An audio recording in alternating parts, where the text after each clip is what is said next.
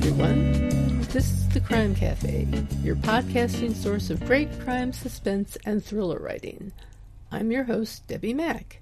Before I bring on my guest, I'll just remind you that the Crime Cafe has 2 ebooks for sale, the 9-book box set and the short story anthology.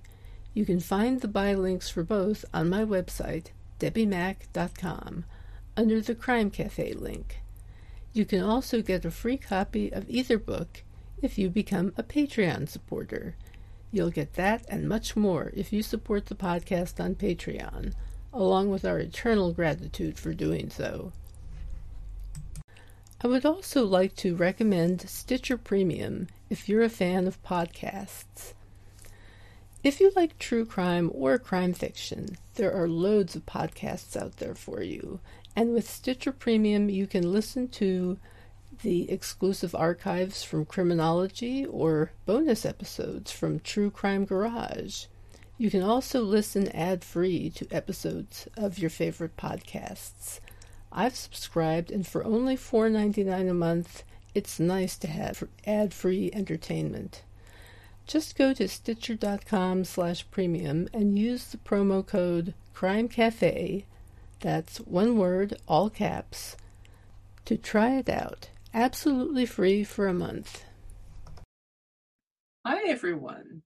My guest today has written 7 mysteries, including 5 in the Shay O'Hanlon Caper series. Her latest book, Quest for Redemption, is the first in a new series. It also recently won an award, I believe. She is also the second author in a row on this show this season to be an artist as well as a writer. I'm pleased to have with me today mystery writer Jessie Chandler.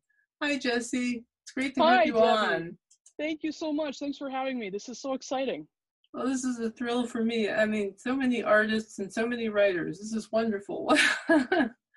It's a good thing to be in. Good area to be, good place to be.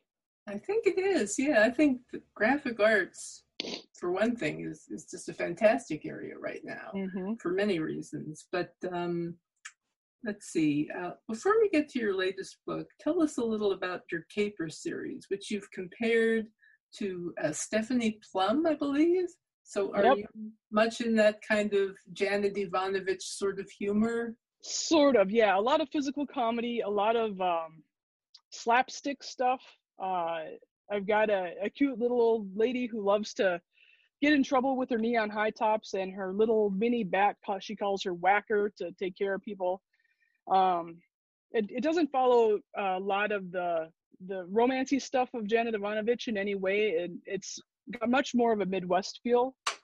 The big twist is the protagonist is a lesbian, which my hope in the series, and it seemed to have panned out mostly so far from the reviews I've received and people talking to me, that that LGBTQ people are the same as anybody else, and we have the same ups, the same downs, we have the same challenges, and it's just a part of who she is. And that's been a good part of that series for me. I love to laugh, and if I can dive into a book for just a few minutes, I don't have a lot of time, and I can read a little bit, have a good time, and then I can come back to it. It is so good. It is so good. And I don't think, especially now, we have enough laughter, enough humor in our lives. There's so much serious stuff going on. So that is what, and we'll talk about that in a little bit, I imagine. Quest for Redemption is very opposite of that. It's very much darker. And it was a big challenge. But I am really excited. The next book I write will be the 6th in the Shay O'Hanlon Caper series, called Shanghai Murder. Goes out to Portland, Oregon, and there's some Shanghai tunnels under the city.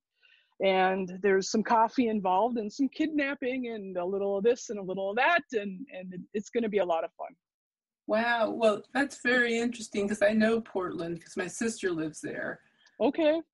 And have you done the Shanghai tunnel tours? I have not, actually. I'll have to ask her about that. There's 2 tours. One's really good and one's pretty lame. I'll see if I can find the info and I can email it to you, the good one. But what the story goes is that under the city of Portland, there are these tunnels, and they're there. but they were used for Shanghaiing men and putting on ships to Shanghai and back through the mid 1800s into the early 1900s. And what they would do is there would be in certain bars, they would have a trap door, and it would be along the bar. So they would get guys drunk, they'd drop the trap door, the guys would fall down into a cell of sorts, and then they would be shanghaied onto the ship. Mm-hmm. The city of Portland contests that ever happened, but then there is other evidence to the contrary, and it's just a really fun thought and idea, and a super fun way to put my characters in some terrible troubles. So yeah, wow. There's actually a play that I think they put on every year in Astoria, Oregon, called Shanghaied in Astoria. Really? Yeah. Oh, how interesting is that? I've I'll have been to check to it that once. out. Yeah. Have you really? Yeah. What was it about? Well, it's been a while, a long while. Okay. And it was about Shanghai, kidnapping, that sort of thing. It was done in a humorous way. There was almost a Rocky Horror-like feel to the audience. Okay. It had this kind of bizarre thing going on. Oh, that sounds like a lot of fun. It involved the throwing of popcorn, I remember at one point. Really? Yeah, and it was all very strange. I'll check it out. But very interesting. It was kind of fun, yeah. Yeah. Shanghaied in Astoria, if you ever get to the tiny town of Astoria there on the coast. Wow. I definitely have to check that out. I'm going back out to Oregon in October. I do an annual writing retreat with Lori Lake and Judy Kerr and Mary Beth Panici, MB Panici. And we just gather at Lori's house. She lives in Portland, and it's pretty much we're a pretty quiet crew as we're sitting working on outlines or writing or researching stuff. And then we go, and like last year I was out there and I did the Shanghai Tunnel tour. Wow. So can do some researching and stuff. So it's a lot of fun. Of course, you have to hit the food carts too. Of course, naturally. So what is Shay O'Hanlon like? What does she do that gets her into mystery solving? All right. So she needed a home base. So I gave her a coffee shop, and it's in uptown Minneapolis, which is kind of the hip neighborhood of Minneapolis, one of them. And I tried to give her a lot of qualities that were opposite me because I didn't want to write the main characters being me. So I don't like coffee, so I put her in a coffee shop. She's pretty outgoing. I'm not really outgoing. I can do on these kind of things, I can, but most of the time, I like to kind of stick to myself. And if I'm in a coffee shop and writing, I usually write in Caribou Coffee or Starbucks.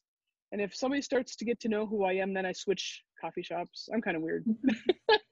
But so she's very loyal, and she's got family and friends who her friends are her family.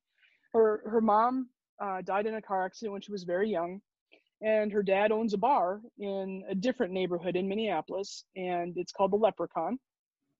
And each friend or family member brings her different problems. In the first book, which was called Bingo Barge Murder, she's got a 6'4" chain-smoking vegetarian best friend named Coop, and he's just a super polite guy, very much anti-violence. He belongs to something called the Green Beans for Peace and Preservation, and they go hug trees so they don't get cut down.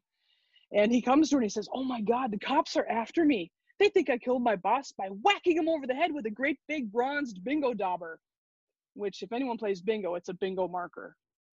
And so the story goes is they're trying to prove Coop didn't do it, and the cops are after him, or so they think. And she meets her love interest JT, who's the detective on the case, and so chaos ensues from there. And of course, in the end, it all works out. But that was the kickoff to Shay. So the second book involves a little bit of Shay's mother figure named Eddie and another character named Rocky, who's kind of like a Rain Man figure. He's in his 40s. He's mentally challenged, super smart. Like, if you drop a box of the toothpicks, kind of like Rain Man did, he kind of knows how many are there, and he has all of these weird facts in his head. So he might mention something about this light green Buick driving down the road, and he'll pop off with 14 different facts about that particular car. So he's interesting and unique, and he's in a little bit of trouble because he's got a toy stuffed neon green snake that a Mexican cartel is killing people for. So they need to figure that out. And the third book, which is I can't remember the names of my own books. Pickle in the Middle Murder. It starts off at a Renaissance festival here in Minnesota with a dead guy in the privy with a pickle stuffed in his mouth. And Shay's girlfriend JT is arrested for the murder, and she didn't do it, but no one believes her, and so Shay's off to the chase there. And in the fourth book, which is Chip Off the Ice Block Murder, Shay's dad, who owns the bar, is missing, and it's New Year's Eve, and Shay is called into the bar, and it's packed, and there's one bartender and her and nobody else. Her dad is not there, and she's furious, and her dad has a little alcohol problem, even though he works in the bar, which kind of makes it worse. And so she's thinking he's off on a bender, and she's just beside herself. And then the other bartender walks off on her, so she's by herself. And she's trying to help people. In the meantime, a St. Paul police officer comes, a homicide detective asking for her dad, who's obviously not there. And they have a big block of ice that was delivered to the St. Paul Winter Carnival for ice carving. It's a Minnesota tradition. The St. Paul Winter Carnival is, so you have a big carnival outside, and carving ice is one of the things they do. In the big block of ice is a dead body and a gun, and the dead body is not Shay's dad, but the gun belongs to Shay's dad. So Shay is trying to figure out where her dad is, and did he do it, because he's got a very hot temper. And Shay does too, for that matter. She's so loyal and so willing to stand up for people, the underdog especially, that sometimes she goes too far. So she calls that the tenacious protector inside her. So sometimes she gets a little off the rails, and somebody's got to pull her back in. But so that's that book. And then in the fifth book, which was the most recent, out in 2016, it's called Blood Money Murder. And this whole story centers around a big secret that Eddie, her mother figure with the neon high tops and the whacker, has been keeping. And that secret is starting to bubble to the surface. And it involves incredibly intimate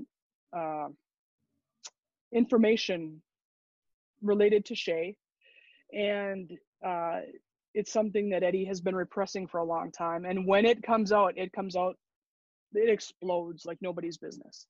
Mm-hmm. So major things happen.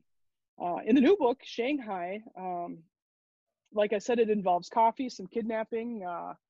There's something called the Witch's Castle in Portland, in a park, and stuff goes on there, and the Shanghai tunnels, and chaos ensues. So there's a little bit of a few people going on in there, a little bit of a character named Tulip, who's Rocky's wife. She's kind of similar to him, but very adorable, very lovable. She had told some friends that she had all the riches in the world, and what she meant was love, and what her friends thought was money. So there's some problem going on there. So we'll see what else comes up with that. I was going to say, do you have a plan as to where you'd like to take the series? Each book is just, they're obviously related because it's a series, but I don't really have an arc as far as, where we're in the middle and this is where it's going to end. I'm going to write the series until I don't want to write it anymore. And the one thing I can promise my readers is that I might hurt my characters, but I will never kill them, and I will not kill any animals. But it's kind of an open-ended question for me. And the reason for that is because I started writing all together because I had read a series of 4 books by an author, and I loved them. It was a mystery. I loved them. They became my best friends.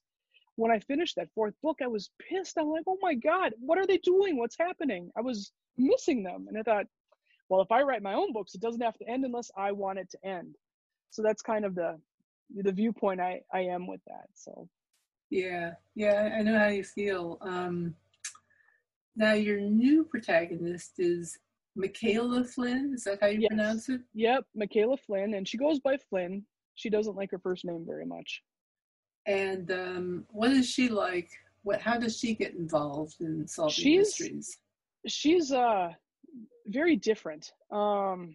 This first book isn't so much a mystery as it is a quest, a literal quest, and um, there's a fair amount of suspense, and there's a lot of shadowing of what's coming, foreshadowing. But she starts off, she's as a kid, her mom dies. Well, she's very young. She's about 18 months old when her mom dies, so she really doesn't know her mom. And her dad is in the military, and her grandma, her dad's mom, lives in New York City. And it winds up that Shay, or I get him confused here talking sometimes, Flynn winds up going down to Key West because that's where her dad is based for a while. And one day, I think she's about 15, she comes home, and her dad has been beaten and is near death and in the kitchen. And he winds up dying in her arms. So there comes some heavy duty stuff there. And we don't really get into it other than the fact that it's happened. Mm-hmm. Um, but then that spurs grandma to come down. Her name is Tubbs. Tubbs comes down to Key West to get her and brings her back to New York City. Well, the two vibes of the two different cities are very different. You know, Key West is pretty slow and footloose, fancy free, and New York is hustle bustle, move move move. Everybody is has opinions, and it's very different from what she's used to. So she winds up going to Stuyvesant High School in Manhattan, and she meets up with a gal, and I won't get a lot into her, but it becomes the love of her life. And time goes on. They go off to college. They're kind of going in separate ways. Flynn is always feeling very much like she is not enough. She comes from, you know, a blue collar family, and Kate is the name of her girlfriend, and she comes from a very moneyed history. So there's a big difference there, and she often feels like she's on the wrong side of the track. She doesn't belong with Kate, and Kate does everything she can to try to mitigate that. And Flynn tries and tries, but she can't internalize that. She just always has that little voice in the back of her head. So they go off to college, and Flynn doesn't wind up doing what she expected to do, and she wound up taking another path, and she lands in federal a federal investigation service called the National Protection and Investigative Unit, and it's kind of like the Bureau of National Intelligence.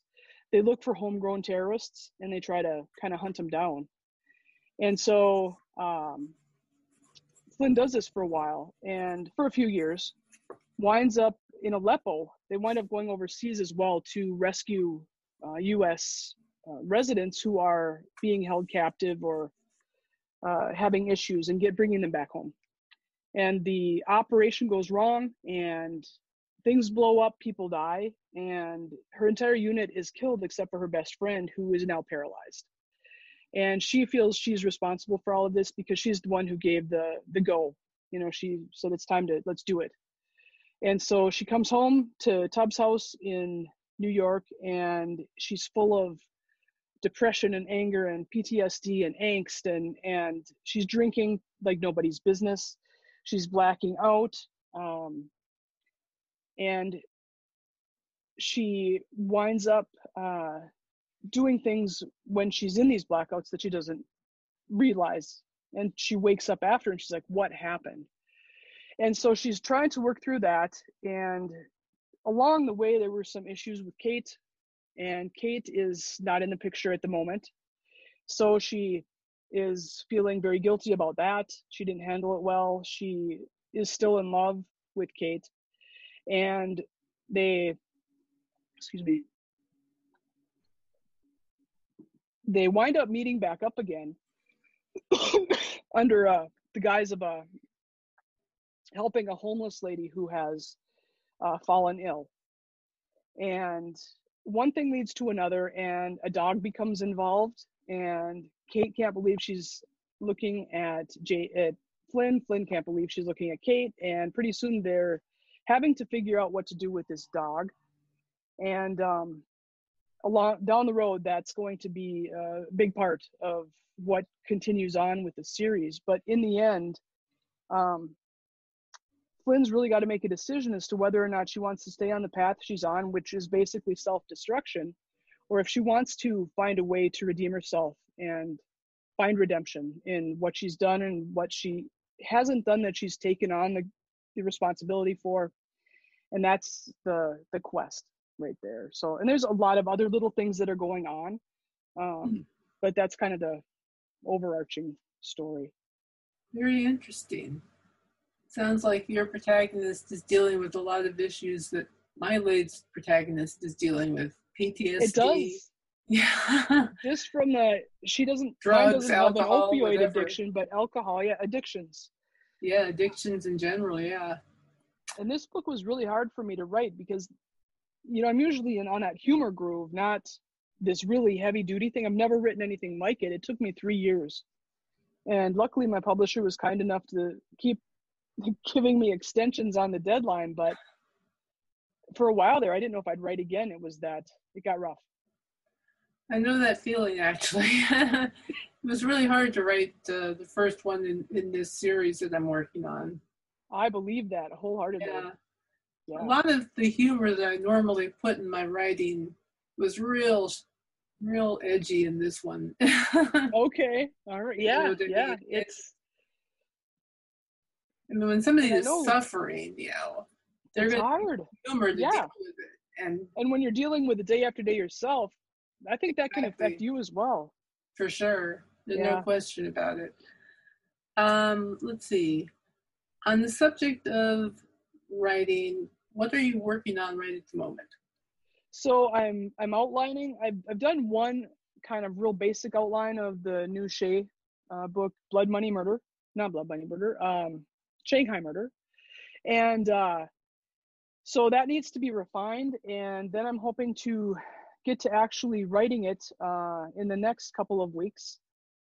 In a perfect world, I'll have it done by probably December and get it off to my beta readers. And I've got a few editor folks that I work with, and then I'll turn it into my publisher. And then after that,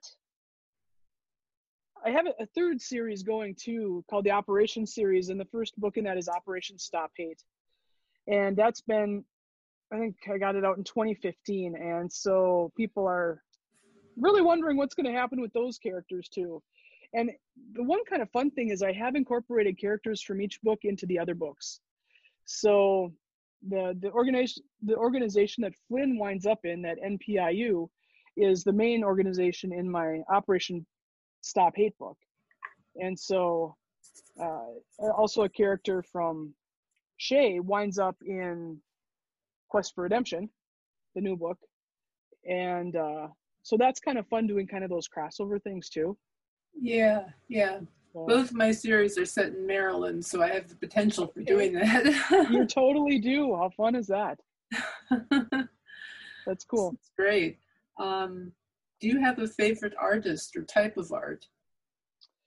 It's kind of funny because all through high school, years and years ago, eons ago, that's what my thing was art. And I realized I wasn't going to make a lot of money doing it, and I needed to find a real career. And so I stopped. I didn't do any art. And I just picked it up again here about 2.5 years ago. But I'd always done representational art, portraits, animals, that kind of stuff. And I didn't want to do that. I wanted to just be able to get color down on a canvas, shapes, whatever. And so I wanted to try out mixed media, and I've never done that before. And I found actually a teacher where I live up just an hour and 10 minutes north of Minneapolis. And that's her jam. She does the mixed media art. So I'm into stenciling, collaging, painting, spray painting, doing all kinds of fun stuff. And I love her work. Her name is Paige Ledoux Henry, and she's fantastic. You can find her on Instagram. So ultimately, I never have really delved into artists per se. I follow a few on Instagram that I really like the art. But my biggest influence is Paige and her artistic challenges she gives and the work she does. And it's very bright. There's a lot going on. It's just, when you look at it, you feel happiness. It's kind of like writing humor. When I write the Shay series, I feel it's good. And that's how I feel with the mixed media stuff. So I don't know what I would do without it right now. How do you spell her name? Paige? It's Paige, and then LADUE, and then Henry, HENRY. Thank you. Yeah, for sure. Cool. Good to know. Yes. Do you have a favorite writer? I have a lot of favorite writers. So my utmost favorite person is J.M. Redman, and she's the author of those 4 books I had talked about before that started my writing journey. It's the Mickey Knight series, and it's set in New Orleans, and it's edgy, it's fast, it's deep, and the characters were just drawn so beautifully. Action-wise, Clive Cussler is one of my favorites. I'm so sorry he passed away, but of course, eventually, we all do. But I wound up finding Raise the Titanic. It was the 3rd or 4th book in his series years and years and years ago. That'll date me if nothing else does. And I found it in a Woolworth's bargain bin, and it was autographed. And I read it, and I didn't realize it was a series, but I loved it so much. And then when I realized it was a series, boy, I bought all the books, and I kept up with it for many years. And it was the Dirk Pitt series. And I've since, in the last 10 years or so, I've kind of not been able to keep up with him. And he had worked with, I don't know, 4 or 5 authors, maybe more, in offshoot series, and I have not read those, but he was a huge influence. And of course, the Hardy Boys and Nancy Drew and Encyclopedia Brown and Jupiter Jones, all of those guys too are huge influences and really favorites. Yeah, absolutely. Is there anything else you'd like to say before we finish up? I don't have a whole lot to say. I guess, thanks to you, obviously, but to people who keep reading and who read books, I have no problem with e-reading, ebooks at all, but I think there's just something about a print book, the feel of it in your hand, the smell of it, walking into a bookstore. Thank you for reading, for supporting those of us who choose to try to entertain people with words and draw pictures with words. And as we go through the stress that's happening right now, the pandemic and all the challenges associated with that, I hope that my books, your books, everybody's books will give people a refuge and a place to go to for a little bit of peace and entertainment. I think I couldn't have put that more eloquently. That's great. Thank you so much, Jessie. Thanks for Debbie, being thank here. you for having me on. I really appreciate it. It was my pleasure. Very much my pleasure. It was good talking to you. And everyone, please remember that Jessie is giving away a copy of her latest novel and a mixed medium artwork. Yes. So all you have to do is go to my blog on my website, debbiemac.com, click on blog, and you can find her giveaway post there. It's a guest post and a giveaway. I will share that as well. So we'll get it out as best we can. Fantastic. Okay, so while you're there, also check out the Crime Cafe link, because you'll find the Crime Cafe ebooks there, as well as my Patreon page, if you support the podcast there. And you'll get copies of the Crime Cafe books if you support the podcast. That's on super Patreon. Cool. Thank you. All right. Thank you very much. And I will also say thank you to everyone for listening. Please leave a review, and in 2 weeks, my next guest will be Ben Westerham. In the meantime, take care and happy reading.